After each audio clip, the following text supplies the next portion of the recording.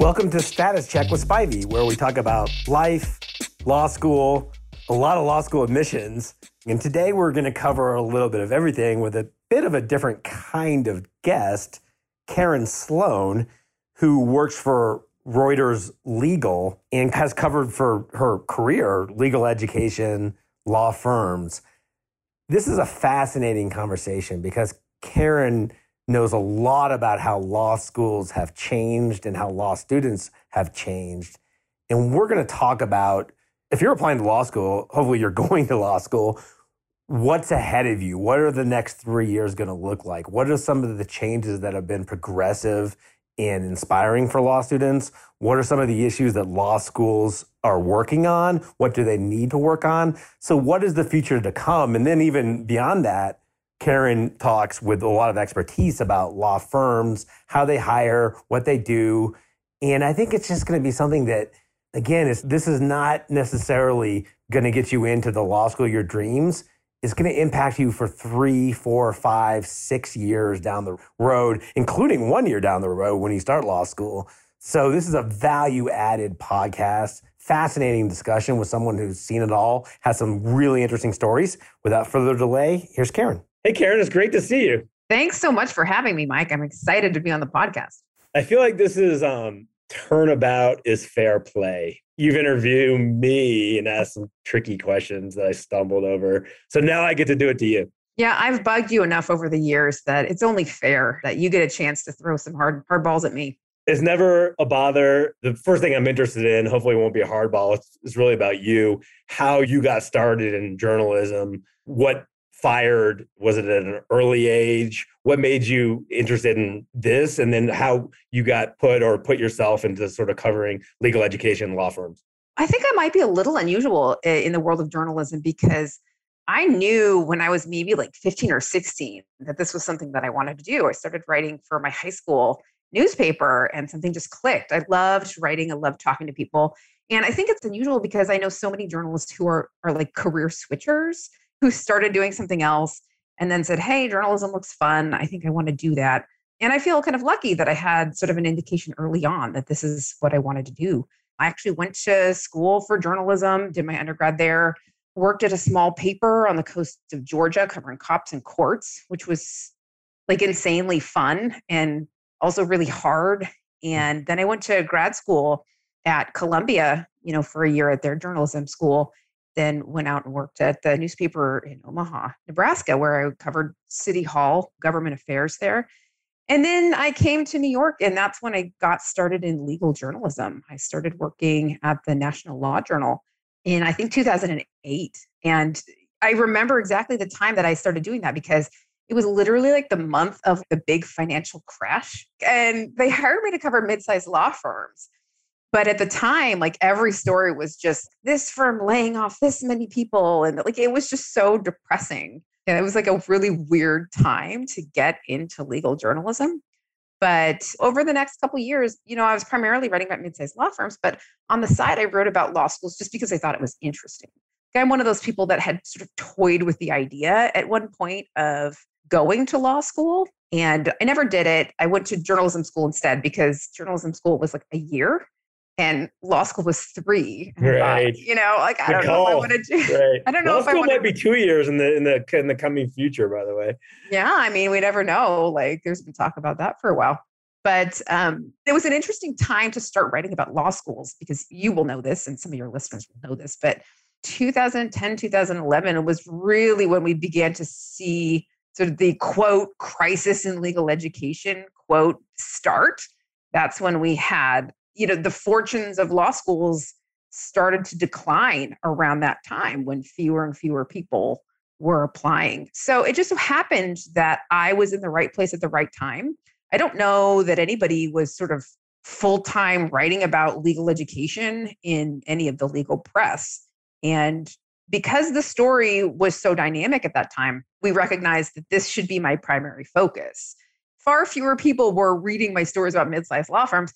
A lot more people were reading the law school stuff. There was clearly an appetite for that. And I have a theory if you want me to. I do. Sort of I'm curious. Well, what I think that's happening is taking the LSAT, going to law school, taking the bar exam. Those are like the three sort of universal experiences that every lawyer had, right?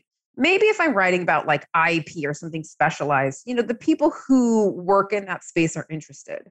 But when I write about law schools, that's something that every lawyer can relate to because they all were like freaked out 1Ls getting cold called or hunkered down studying for the bar exam. Like it's such a universal experience and people stay interested in it. A lot of people continue to follow those issues. And I think it's just because they themselves went through that. And obviously, they're interested in what's happening with their own law schools. They maintain that connection. So I just think there's this sort of universal interest in legal education because everybody has a personal experience with that.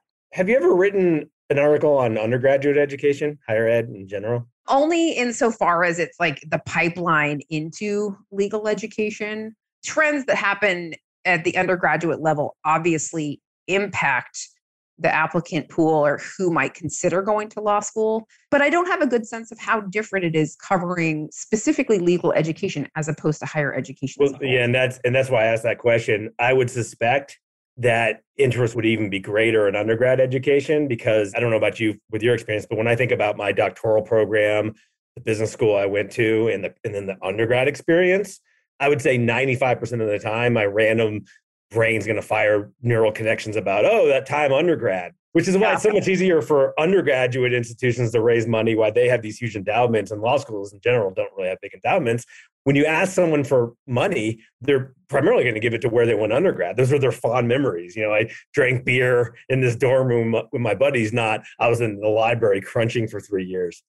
Yeah, I don't know. That's interesting. I do think law school is pretty formative for lawyers as well, but you have a good point. I don't know that a lot of people think of law school as the time that they really came of age, found themselves. I don't know. It's interesting. There's a good deal of research. I can't remember there's a professor who researches this, but how much people change going into law school. Here's the scary outcome of this research. Most people versus the baseline go into law school kind, less dependent on substances. You know where this is going. Oh, yes. I've seen these. And they leave law school not maybe quite as empathetic to other people, a higher percentage dependent on substances or behavioral issues. So law school itself has a transformative impact on, obviously not everyone, but it can have a negative deleterious transformative impact on some people. It's something that I think we all of us in this space should at least talk about somewhat, because I think knowledge and awareness is helpful for people. Yeah, I do think legal education as a whole is finally starting to have some of these difficult conversations about the negative impacts, like you mentioned, heightened depression, anxiety, substance abuse. I think now that there's solid data and research out there, people are starting to question whether sort of the format and the focus on competition and the way that your entire grade rests on a single exam at the end of the semester, whether those are really healthy ways to educate new lawyers. I think there's a lot more to be said about that, and we're only in the early stages. But I'm hopeful that there may be a more comprehensive rethinking of sort of the format and the ways that law school is structured that are, I think, very clearly contributing to some of these negative impacts. It's interesting because law school, in some sense, is zero sum. The way it's graded and the way people are hired is a zero sum game. But the practice of law, which I know very little about, I just happen to know thousands of lawyers, but I haven't done it myself. The practice of law strikes me as zero sum. There are winners in negotiation. There are losers. There are winners in trial. There are losers. So one argument would be, well, if we're teaching zero sum, or if our culture is zero sum, we're actually preparing people. But yeah, I think you're right. I think the trend hopefully is in a little bit of a kinder process. You'll be covering it, so we can revisit this. But you're right. When your job prospects boil down to like a ranking of your grades in school, that can't help but sort of ratchet up the anxiety that students are feeling. So, I think it's not just law school that needs to change, but also I would like to see some changes in sort of how big law hires and, if it's really going to alleviate some of these pressures. What would be a change you would want to see in how big law hires? I would like to see them sort of step back from this sort of idea that we're only going to look at people in the top X% of the class. If it's 5, if it's 10, I understand why they do it because they get a lot of people who want to come, but it's also arbitrary. I'm hard pressed to believe that somebody who's ranked in the top 5% at Harvard or NYU or these schools where they hire a lot from is really any more qualified than somebody who's, in the 20th percentile or whatnot.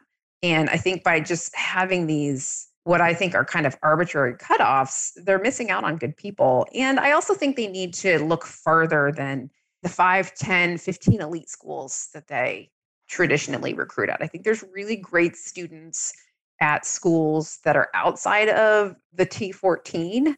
And I'd like to see firms make more of an effort to reach students at those schools. Yeah, the hilarious part of all that to me is, so I was interviewed 2 days ago on a podcast called Ed Up that'll be published at some point.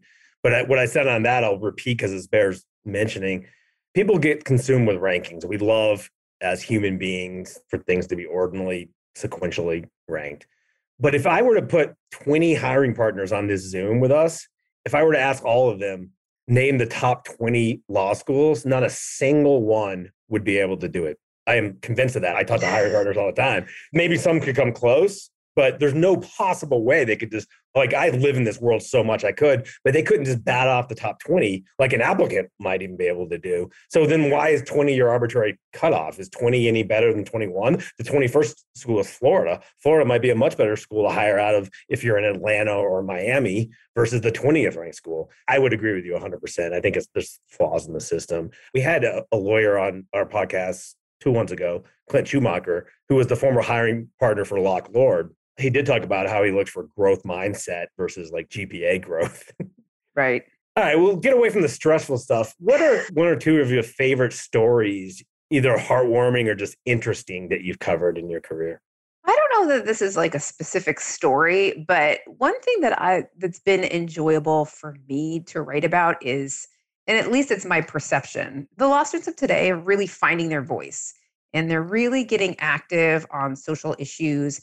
And that's not to say that law students as a whole have ever been shrieking violets or afraid to say anything, but I do think that this current generation of law students is more willing to sort of stick their neck out and make noise over the things that they believe in. I mean, I'm thinking about, the People's Parity Project that started out of Harvard that went after law firms that use mandatory arbitration for associates and employees. The similar group that's sort of raising the issue of law firms representing fossil fuel clients and trying to convince classmates to not go recruit at those law firms. And I think the biggest single example is student groups sort of going to their own administrations and raising concerns about diversity issues on campus. Right. There's been a lot more of that lately, advocating for greater diversity on the faculty, more diversity within the student body.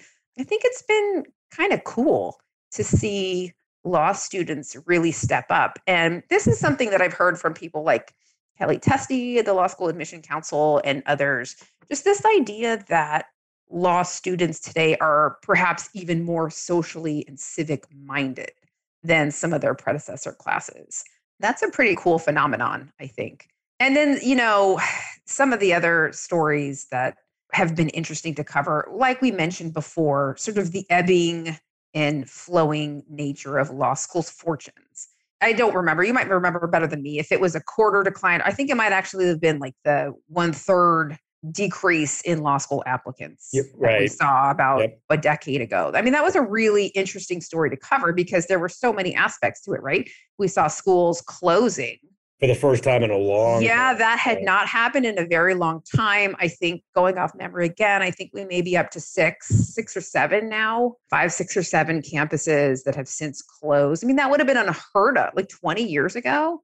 That would have been unheard of. It's also really interesting to see how schools responded and how they kept the lights on when they had fewer students. So maybe not a super fun story to follow, but it was really interesting to see I could go on at length about this, Karen, because this is going to be our future too. There's going to be two levers that are pulled really hard. One is student loan reform, where students will no longer be able to just put their entire tuition essentially on a credit card called the federal government.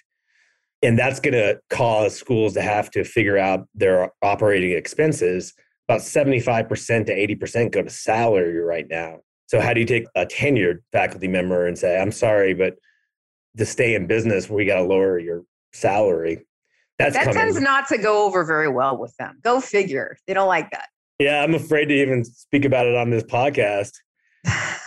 I'll be even more disclosive. When the rankings came out, I think it was Columbia, some faculty member from Columbia said, it's great, we're ranked number 4 or whatever, but it's not acceptable that our tuition is $76,000 or whatever. I add these or whatevers in case I'm not exactly right. Of course, that's a very popular thing to tweet, and I didn't get involved because I hate social media drama. But what I wanted to say was, well, where do you think that $76,000 is going towards? 80% of it is going towards your salary, or 75% is going towards your salary. And if I had said that, I wouldn't have made it out of that thread alive. But that's the future. Is there's only really two areas to trim, which is merit aid to students. And the only way that's going to get trimmed down is if schools get off this rankings carousel that they're on, or salaries, which is primarily faculty and tenured track faculty. And then the other lever that's going to get pulled on so hard, which you and I will probably be talking about 4 years from now if I haven't just fled to the mountains and live in a cave, is the demographic cliff, which is going to hit. So you mentioned the third, about a third of applicants to undergraduate schools are going to disappear in 2026 because people stopped having children during the Great Recession. It's amazing how old we are. Like in 2026, that 2008 thing you referenced, the 2010 thing is going to come back. And then in 2029, 2030, that's going to hit law schools. The future of legal education will be, you and I will be discussing this for years. It's going to change dramatically. I'm sure you've had thoughts. I agree. And I think it's going to happen. I think we're going to see a number of things, right?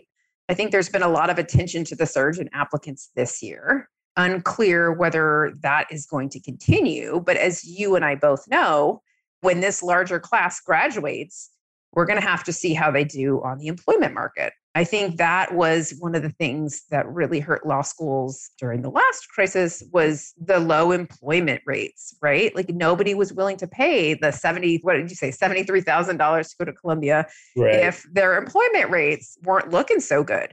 So I think one of the things we're going to have to see is this class that just started this month in 3-4 years, did they find enough jobs? What was their employment rate? So we'll see that.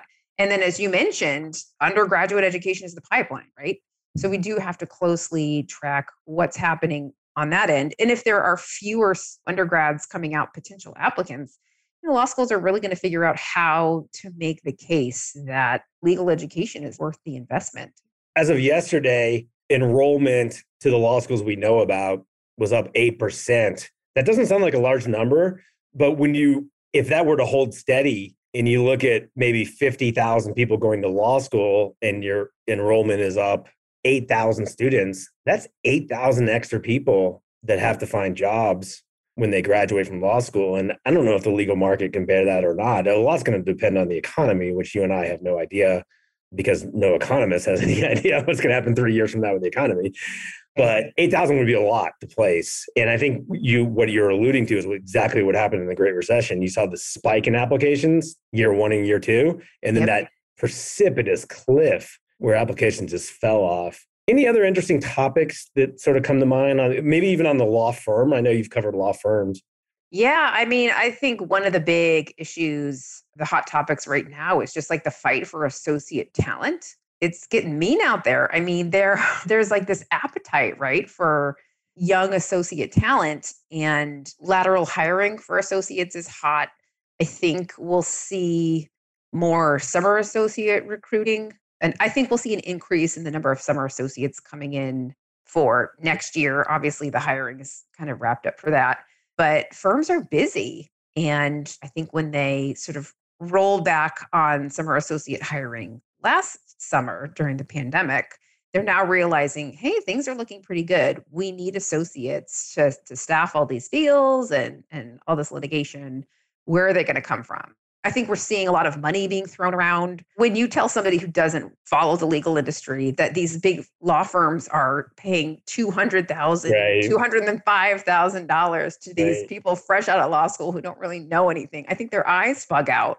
But to a firm, that's now just the cost of doing business because they need those bodies in the door. So I think the demand and the money that is flowing to associates right now is one of the things that people are really watching closely. It's so glamorous to hinge on that $200,000 starting, but no one, when they listen to that, they don't listen to the second half of that conversation, which is if you look at the bimodal distribution, most graduates are starting off in the 55 to 75,000 range. Bill Henderson would be very proud of you for referencing the bimodal distribution. Right? It totally obscures the reality for the vast majority of new law school graduates. I will tell you, we in the legal press are guilty of this too. We pay a lot of attention to what happens in big law, and big law is a relatively small slice of the legal profession overall. So yes, the coverage of big law is outsized, but that's also what the readership is interested in. And we don't spend as much time talking about what's happening with, solos, firms of 10 or fewer lawyers, public defenders, public interest attorneys. There are so many out there who will never make $200,000. After 30 years in practice, they will never make that kind of money. But that's also a harder nut to crack, right? Big law is in a way easy to cover because they all follow each other, right? They just do the same things. Right. Most of them just do the same things. So there's like a really clear narrative. And it's a lot harder to sort of look at solos because some of them are doing gangbusters and some of them are really struggling and have been struggling for years. And it's more difficult to sort of identify trends when you move outside of the big law space. You mentioned doing the same things. By your estimation, are law schools by and large doing the same things? Or I don't think they're as bad as big law. I will put it that way. Okay. I don't know that there's like the equivalent of lockstep compensation on the legal education front. I mean, right, to like a certain extent because of ABA regulations and standards. They do have to do a lot of the same things. Some schools I give credit for experimenting and trying new things. And as you know, schools are known for different things. They have different niches of students who they serve or different areas of specialty. I guess you could say the same thing for big law firms as well in terms of specialty. But I do think legal education is not quite as monolithic, I guess, as I consider quote unquote big law to be. Okay, that's interesting. I'm going to put you on the spot. A question just occurred to me. If you could go to law school, and you mentioned you thought about it, and if you were to magically wave a wand and you were admitted with a full ride to any law school out there, which one would you go to and why? I'm taking the fifth on that one, Mike. You're smart. There was no way I was ever going to answer that question. You do this to people for a living. I get people who send emails to me, and honestly, it's very rarely the applicant themselves. It's usually the nervous parent who is like, my son or daughter got into this or that. Like, what should they do? Right. And I just say, you know what? I'm a lowly reporter. I can send them to some sort of resources like ABA statistics and whatnot, but I also don't weigh in on those. That's hilarious. I mean, I, as you could guess, I get that every day of my life. That is your life. But for me, it's a little weird because it's not my job to advise these people on what their children should do. Please don't send them my way. I get about 300 of those messages a day. That's a good idea from now on. I'm just going to say, this is Mike Spivey. He knows what he's talking about. Here's his email address. No, not that either. Right. My final question, since I think I know we're both busy. You're a professional. I'm an amateur. What could I do better for going forward for podcasts? And if you could say one person you find fascinating that we should have on our podcast, who would it be? So how could I have done this better? And who should we have on the Status Check with Spivey podcast? Well, gosh, how can you do it better? I think I'm going to turn the question around because I actually think you have a really good sort of conversational approach on podcasting. I used to co-host a podcast and I did some interviews too. And I will say lawyers can be tough on podcasts because sometimes they want to be overly formal. Sometimes I get people who want all of the questions in order, exact order laid out so they can prepare their answers. And then they always sound stilted. So I think you have like a good sort of conversational approach to the podcast, which I like. In terms of who you should have on, gosh, that's a tough one. Because I saw, as you tweeted earlier, that you're going to have Dean Z on, who is one of my favorite people in legal education.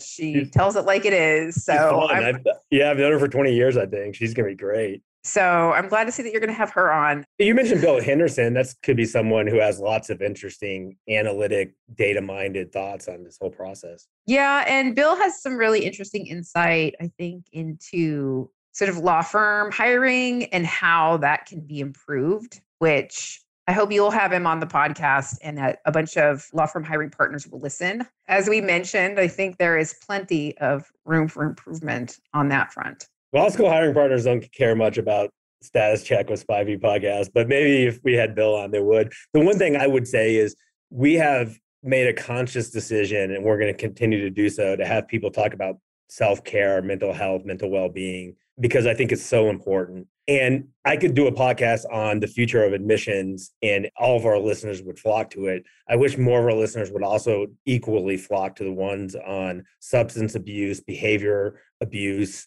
how to handle being rejected, how to handle the stress of law school. I think the things I say are helpful for 1 year. The things these experts say are helpful for a lifetime. Okay, so then I do have my person. Have you spoken with Patrick Crow? I have not. I do know the name. Yeah, he has done research in conjunction with, I believe it was the ABA or the ABA Foundation, on substance abuse and other issues amongst law students. And he now consults and helps firms sort of figure out how to address those issues within their own attorney ranks. And I think he would be excellent. He's got a lot of good insights on the issues specific to attorneys. He really understands how practicing law and law school are pretty different and have different pressures than a lot of other lines of work. I think he'd be excellent. So you were excellent too. I appreciate your time. I know you have all these deadlines. Thank you. And please don't send any inquisitive parents my way. But it's too late. I've already sent 5. Okay, well, 5 I can handle. 500, maybe not. It's good to catch up, and I'm sure we'll talk again probably pretty soon. Yeah, thanks for having me, Mike. Good to see you, Karen.